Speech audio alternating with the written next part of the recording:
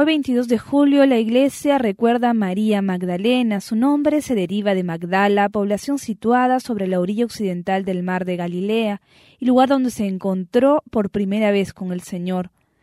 Lucas nos narra en su evangelio que un día mientras Jesús cenaba en la casa de un fariseo, llegó una mujer que se arrojó al suelo y comenzó a llorar mientras secaba con su cabello los pies del Señor y los ungía con perfume. Este día María fue perdonada de todos sus pecados y se convirtió en una fiel seguidora del Maestro. María Magdalena contempló en la distancia la cruz y fue ella quien descubrió que alguien había apartado la pesada piedra del sepulcro. Ella fue también la primera persona que se encontró con Cristo resucitado.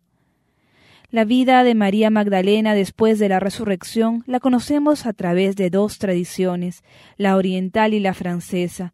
La primera afirma que después de Pentecostés, María se fue a vivir a Éfeso junto a la Virgen María y a San Juan.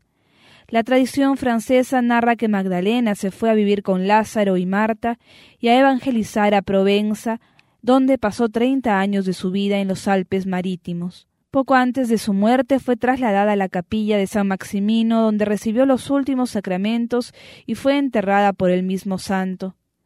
En Santa María Magdalena apreciamos con claridad la misericordia del Señor, que perdona todos nuestros pecados, nos acoge en su seno y nos indica el camino para seguirlo.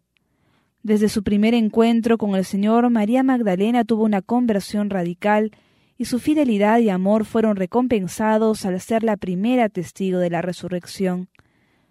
Con ella confirmamos la grandeza del amor de Dios por sus hijos y la esperanza de la reconciliación.